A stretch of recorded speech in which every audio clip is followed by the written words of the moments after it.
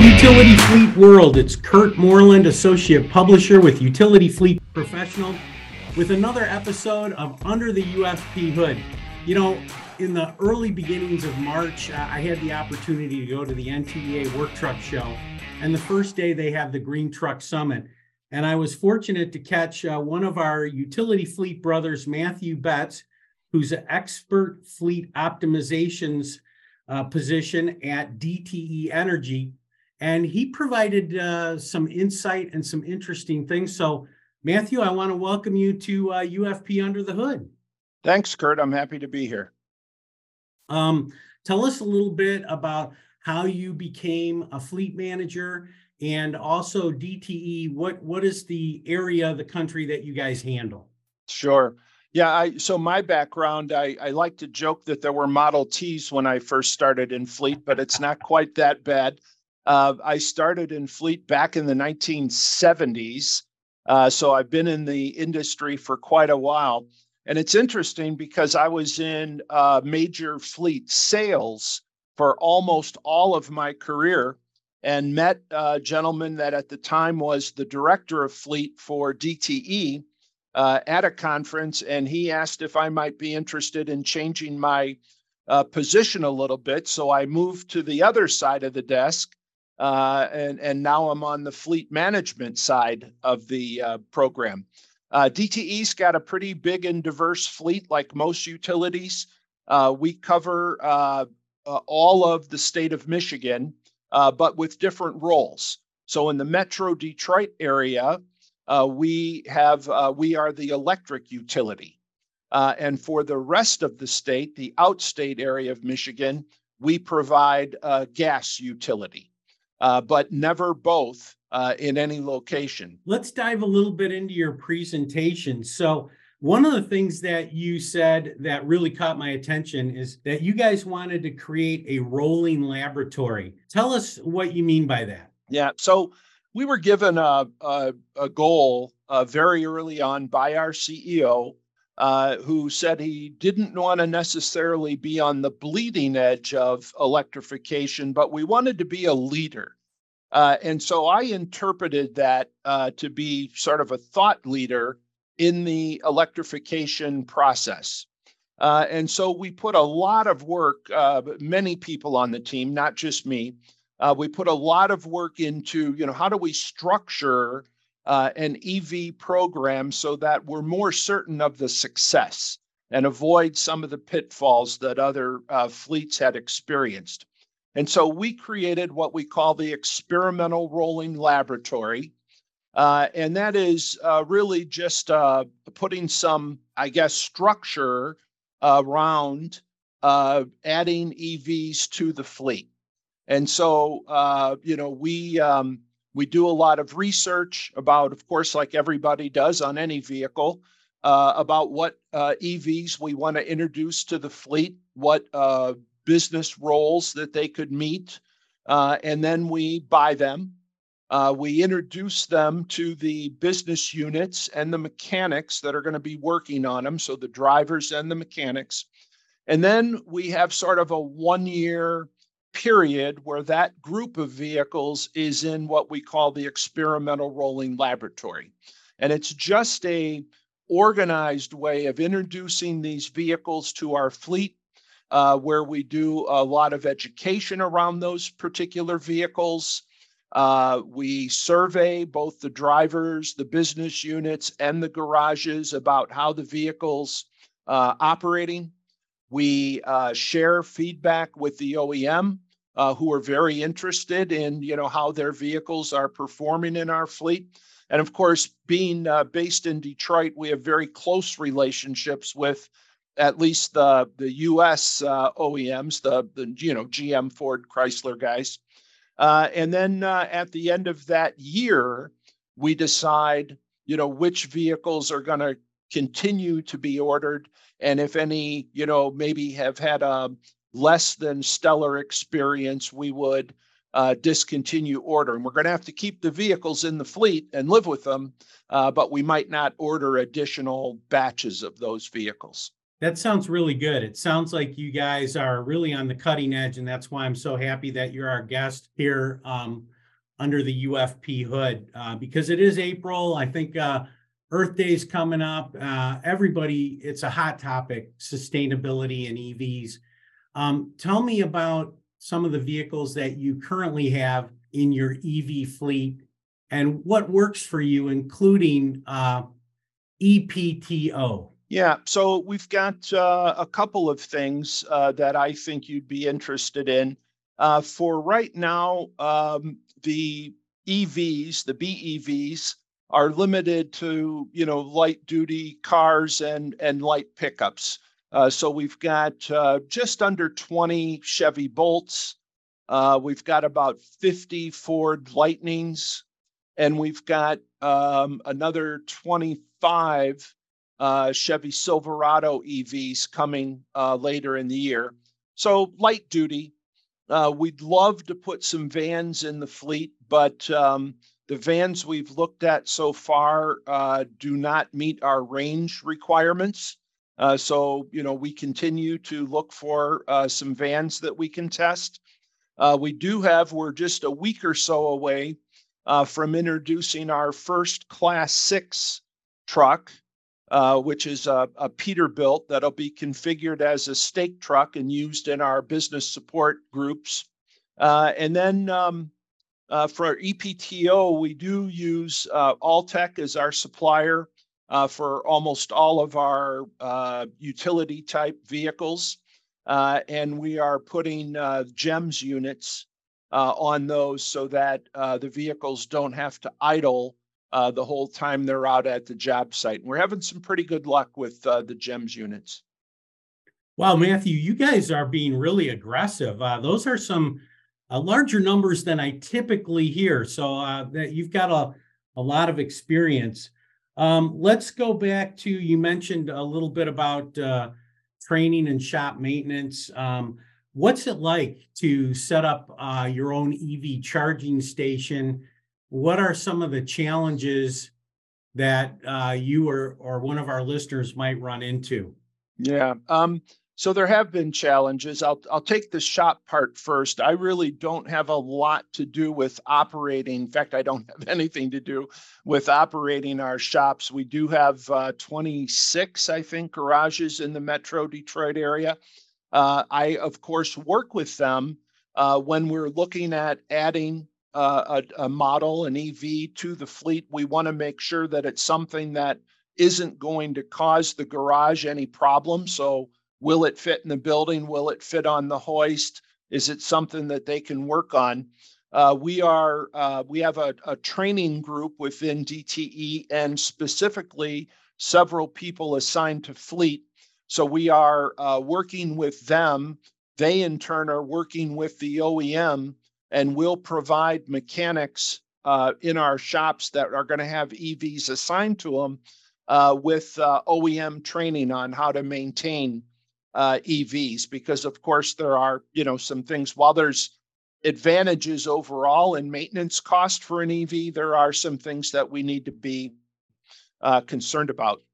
We did get fairly aggressive on the charging program with the number of vehicles we anticipate delivering over the next couple of years. We wanted to make sure we had more than adequate charging. So in our locations around the Detroit area, I've already had about 135 EV chargers installed at those locations. That number will be 300 by the end of 2024. And there's there's some challenges when you're installing that many chargers. One of them is just the cost, right, of buying and installing that many chargers. You have to trench through asphalt parking lots. It's not just the cost of the charger. In fact, I think that's one of the tips I would give people is to try to work with within your company or a trusted supplier, and try to figure out what the average cost of installing a charger is going to be by the time you consider adding power to a facility that might not have enough power for the amount of chargers that you're looking to install, and the cost of the chargers themselves. And I like to tell people it's sort of like the wild, wild west. So that's my second warning is be really careful about the providers that you're working with in terms of buying the chargers. Make sure that they can deliver on what they promise. Follow up on references and maybe even go look at some of the installations. But really choose somebody that you can trust for the charging. The other thing that we didn't, I guess I shouldn't say we didn't think of it, we're learning as we go, is home charging. So while DTE does not allow any personal use of our vehicles, we do have drivers that are considered home start because they might need their vehicle, in the middle of a night if the storm pops up. And so we have a program to install home chargers in those drivers' homes, and we've had quite a few of those, dozens installed. But we had to learn how to develop a reimbursement program for those drivers. So they're using their own power at home to charge those vehicles, and it's our responsibility, at least DTE feels, it's our responsibility to reimburse those drivers for the power. And there are some good programs out there, but we had to find them, and we found that they might not be as developed as we thought they would be. So we're working with those providers and helping them understand our needs and getting our drivers on a good reimbursement program. That sounds really good. And again, it sounds like you guys are really out in front and have an aggressive program. Another quick question for you is you guys had some of the worst storms in the history of Michigan go through. How did that affect your charging stations? Did you guys lose any productivity because of the storms, or did you have backup power in place, or how did that all work out for you? Yeah, I would like to say that, and a couple of these storms were historic in nature. We had an ice storm last month that was the worst storm in 50 years for our company, and the second worst storm in over 100 years history of our company. And they were, quite damaging to the area. We had a lot of power outages. And of course, it impacted some of our drivers' ability to charge their vehicles. Our program is still very new, so we probably had more of an impact than we will a year from now. But we're still in the process of investigating some portable charging solutions. So should we have a storm like this and drivers are expected to be out on site for maybe 10 or 12 or 16 hours at a time, if their vehicle has to idle, well, not idle, but if they need their vehicle running, they're likely going to need more power when they're on site. And so we're investigating a couple of different ways to get portable charging out to those work sites so that they can charge and continue working. And, I'm happy to say that there are some really good solutions out there. We just haven't decided on which ones we'll use and didn't have them in place for this historic storm.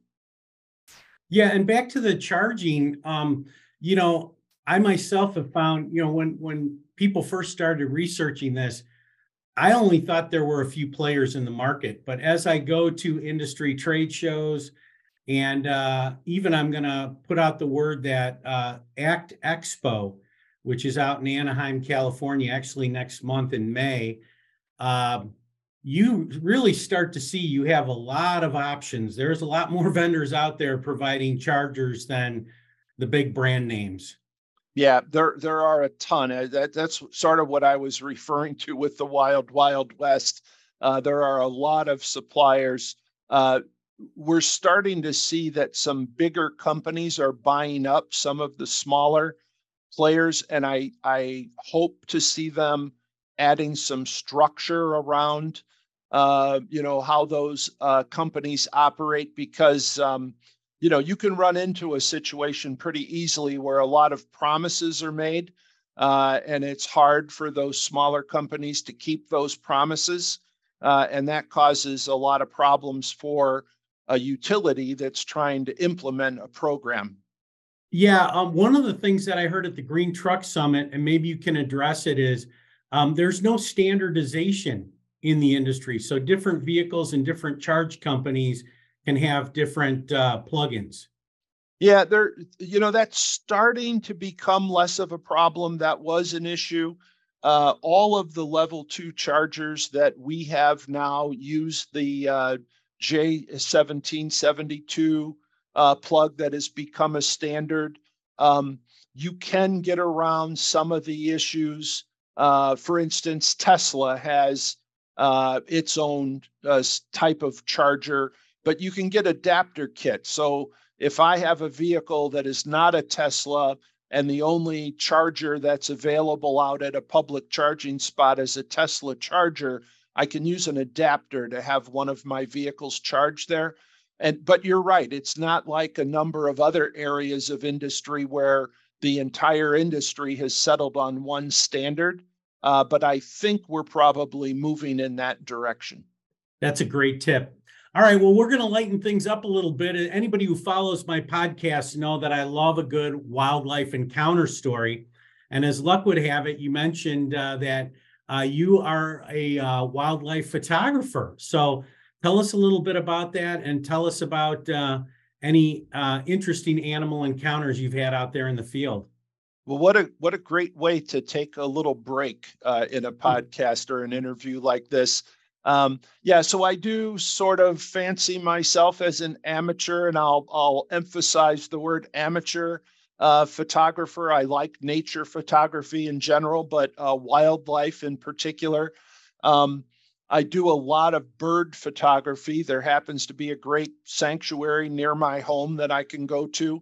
But the one that came to mind was actually more of a wildlife encounter. I was out visiting Rocky Mountain National Park, and as anybody that's been out there knows, you go through the town of Estes, and so we stopped at the famous Stanley Hotel and had lunch before going to the park, and asked for some advice. I particularly wanted elk pictures. And they said, oh, well, here's, the areas that you go to within the park, but keep your eyes open as you drive through Estes before you even get to the park, because you're likely to see some elk, roaming around. And I didn't take it seriously, but I'm driving down the main drag in Estes, and all of a sudden, my friend that was with me reached over and she grabbed my arm and said, stop. And I thought I was about to hit something I didn't see, but I stopped the car, and she points her finger out her window. And here there are 2 elk with their horns locked right on the roadside. And it was like a little roadside park or something, because it looked like wilderness behind it. And so I just took a picture right through the open window of the car. And if you see it hanging on the wall in my house, you would swear I stalked these elk and crept up on them and got this really amazing picture when it was taken right off the side of the road. Of course, I don't tell anybody that story when they compliment me on the picture. I let them think I stalked them and found them out in the wilderness. Well, that's a great story. Yeah, normally when you're driving through a community park, you expect to see the local Little League game, not 2 elk engaged in combat. That's right. That's great. And I recommend people take that trip. Our family took the trip too, and we were trying to find moose. And somebody said when you get to the other end, so you start in Estes, when you get to the other end, there's a campground. Pull in there. Sometimes there's some moose there. And so we pulled in, and this guy was packing up his tent. And we said, hey, do you know where we can see some moose? And he goes, yeah, there's one right behind me. And we thought he was kidding us. And sure enough, we looked behind him, and there was a young moose eating in the marsh right behind him. So it's a great area. I wish somebody had given me that advice. I would have driven all the way through the park instead of turning around halfway. I'll have to email you that some pictures that I took of that encounter. But you mentioned the Stanley Hotel, and that has kind of a tie into what we're talking about too, because didn't he invent the steam car? Yeah, there was actually one in the lobby of the hotel on display. Yeah, it's So also where the movie The Shining was filmed. exactly, yeah. So here we are talking about EVs and alternative fuels, and we have a tie into a famous hotel in our conversation. So let's get back to business a little bit. One of the things you did in your presentation, which I thought was really, really interesting, is you don't just hand your drivers the keys, you actually do an EV driver safety training, because everybody has been brought up to drive a gas combustion car, but not everybody has ever driven an EV car before, and you feel it's important to walk them through it. Yeah, we've got a couple of things, that we do from an education standpoint for our vehicles, but more specifically to safety. DTE, like most utilities, is very keenly focused on safety. And so we wanted to make sure we covered any area that might be different from driving an ICE engine. And so we've worked with our internal training department that creates their own training videos. And we created actually a series of 3 videos. They're very short and easy to watch. But one of them is how to charge an EV safely. Another is safety features of the vehicle itself. And then the third is what to do in case of a crash, because that is a little bit different than if you're driving an ICE engine. So for instance, we recommend that they get out of the vehicle as soon as it's safe to do so. They follow all the regular procedures they would follow if they were in a crash with any other DTE vehicle, but we recommend that they stay at least 20 feet away from the vehicle and upwind from the vehicle in case there's any damage to that battery pack. And then we created a QR code, a little decal that goes on the dash of every EV that reminds drivers to watch the video before they drive the vehicle. Now, for the assigned driver, that gets us those videos get assigned to them through our normal training process. And they have to watch those videos and get credited for that through training before we'll hand them the keys. But for anybody else that might just jump in the vehicle to move it or something, we still want them to have that same information. And then the last part of that EV training is before we hand the keys to the driver, we invite them to what we call a walk around. And we go over, again, the safety features. We talk about one pedal driving. We talk about the fast acceleration, any other features about the vehicle. And then we ask them to take a little quick spin around the parking lot so they can feel the one pedal driving and also the acceleration before they take the vehicle out on the road. That's fantastic, Matthew. And you bring up a good point. The first EVs that were out, they were kind of like glorified golf carts, but the EVs that are out now, they're a lot faster than people may anticipate. So I think training to give them a feel for that is a good idea. What do you think? Yeah, well, I can tell you from personal experience, like I said, I've been in fleet for, it seems like forever, had a chance to drive almost every fleet vehicle there was, on the road. But I got a chance to test drive a local EV manufacturer here in Detroit. They put me in one of their pickup trucks and told me that it does 0 to 60 in 3.8 seconds.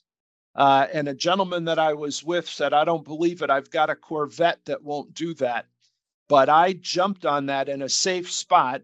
I jumped on the accelerator, and I've never had my head thrown back into a headrest as hard as it was in that vehicle. Wow, that's a cool story. I wanted to ask you another question too. One of the things that you use the term ICE, so we don't want to assume that everybody knows what ICE stands for. So go ahead and give us a definition of that. Sure. ICE is a reference to internal combustion engines. Okay. And then also for those who are not familiar with charging, there's different levels of charging, isn't there? Yeah. Most of our chargers, so the 135 that I mentioned, are level 2 chargers. So for a typical vehicle, if it's down to 20% charge and you want it to get up to 90 or 100%, it's going to take about 8 hours. So those are designed, in our case, for overnight charging. Driver finishes with his shift, brings the vehicle back to the location, plugs it in, charges overnight. It's ready when he comes in, or she comes in the next day. And that's also true with the home chargers. They're level 2. We do have some, or one right now, but a couple of others planned, DC fast chargers. And those would provide that same charge in just over an hour time. So the issue, though, is, bigger trucks like that Class 6 truck are designed to be continually charged on a level 3 or DC fast charger, where your smaller vehicles, every time you use one of those DC fast chargers, it can degrade the battery a little bit.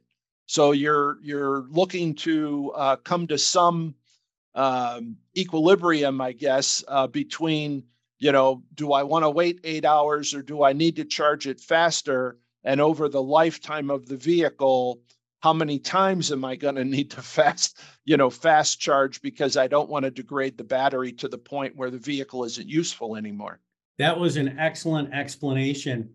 I have a note here. I don't know if this was from your presentation or not, true or false. 100 vans charging takes the same amount of electricity or power as a Walmart store from one day. Was that from you? Yeah, and don't hold me to that. I think that's what I heard the gentleman say. I heard somebody from DTE doing an industry presentation, and what he was talking about, it's actually a really good point that I'd like to bring up in terms of another tip, and that is, call your utility early.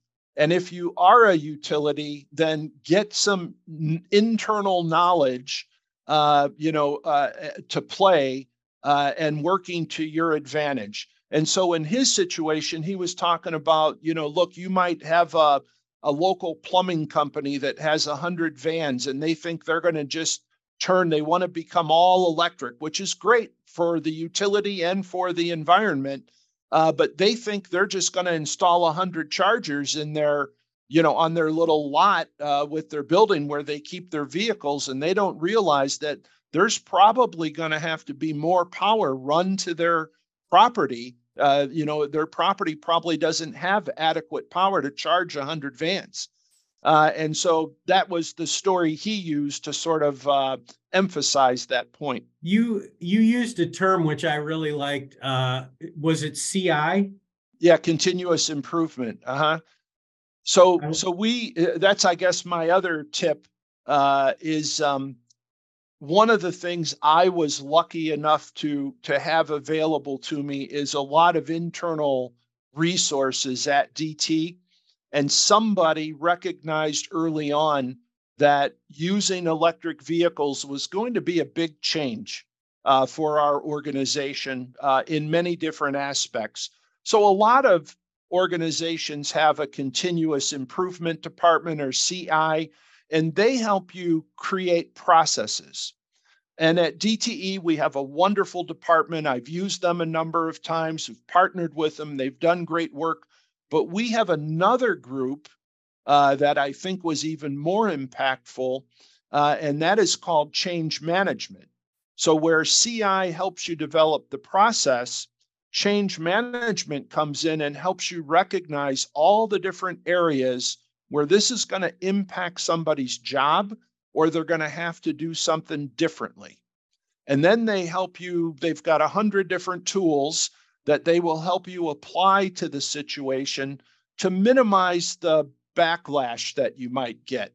So it's all about anticipating how this might be different for the driver and what he's going to have to do, and how do we explain it to him up front so that there aren't any surprises, and how do we get feedback from him, so we understand where the pinch points are and where they're uncomfortable, and then what do you do to address those issues.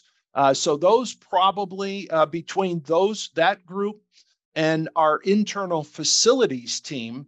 So I had another expert assigned to my group from facilities, and he's the guy that has all the knowledge about how do you get more power to the buildings, all the sort of knowledge about our buildings and the condition and the shape and the services they have to them now.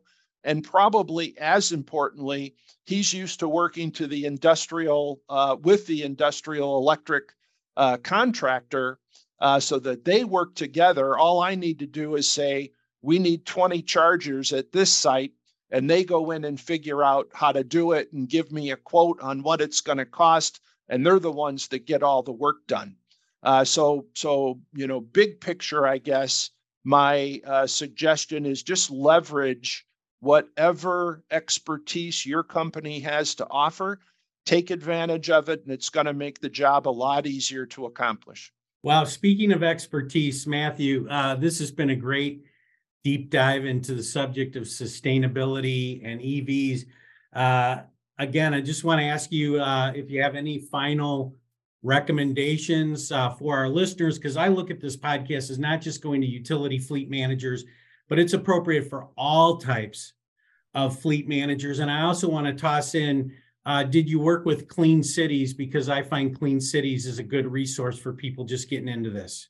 Yeah, we are members of Clean Cities. We also have a little bit odd since we're in the Midwest, but we have a connection with and actually hosted last year's conference for CalStart, which is really focused more on the West Coast, but we have a very active Midwest group for CalStart.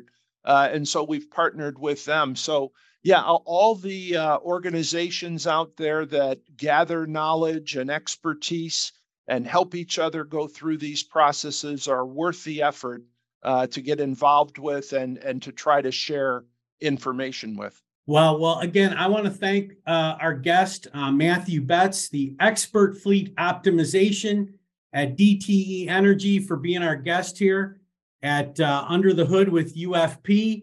And thank you again, Matthew, for being our guest and making some time in your busy schedule to be with us.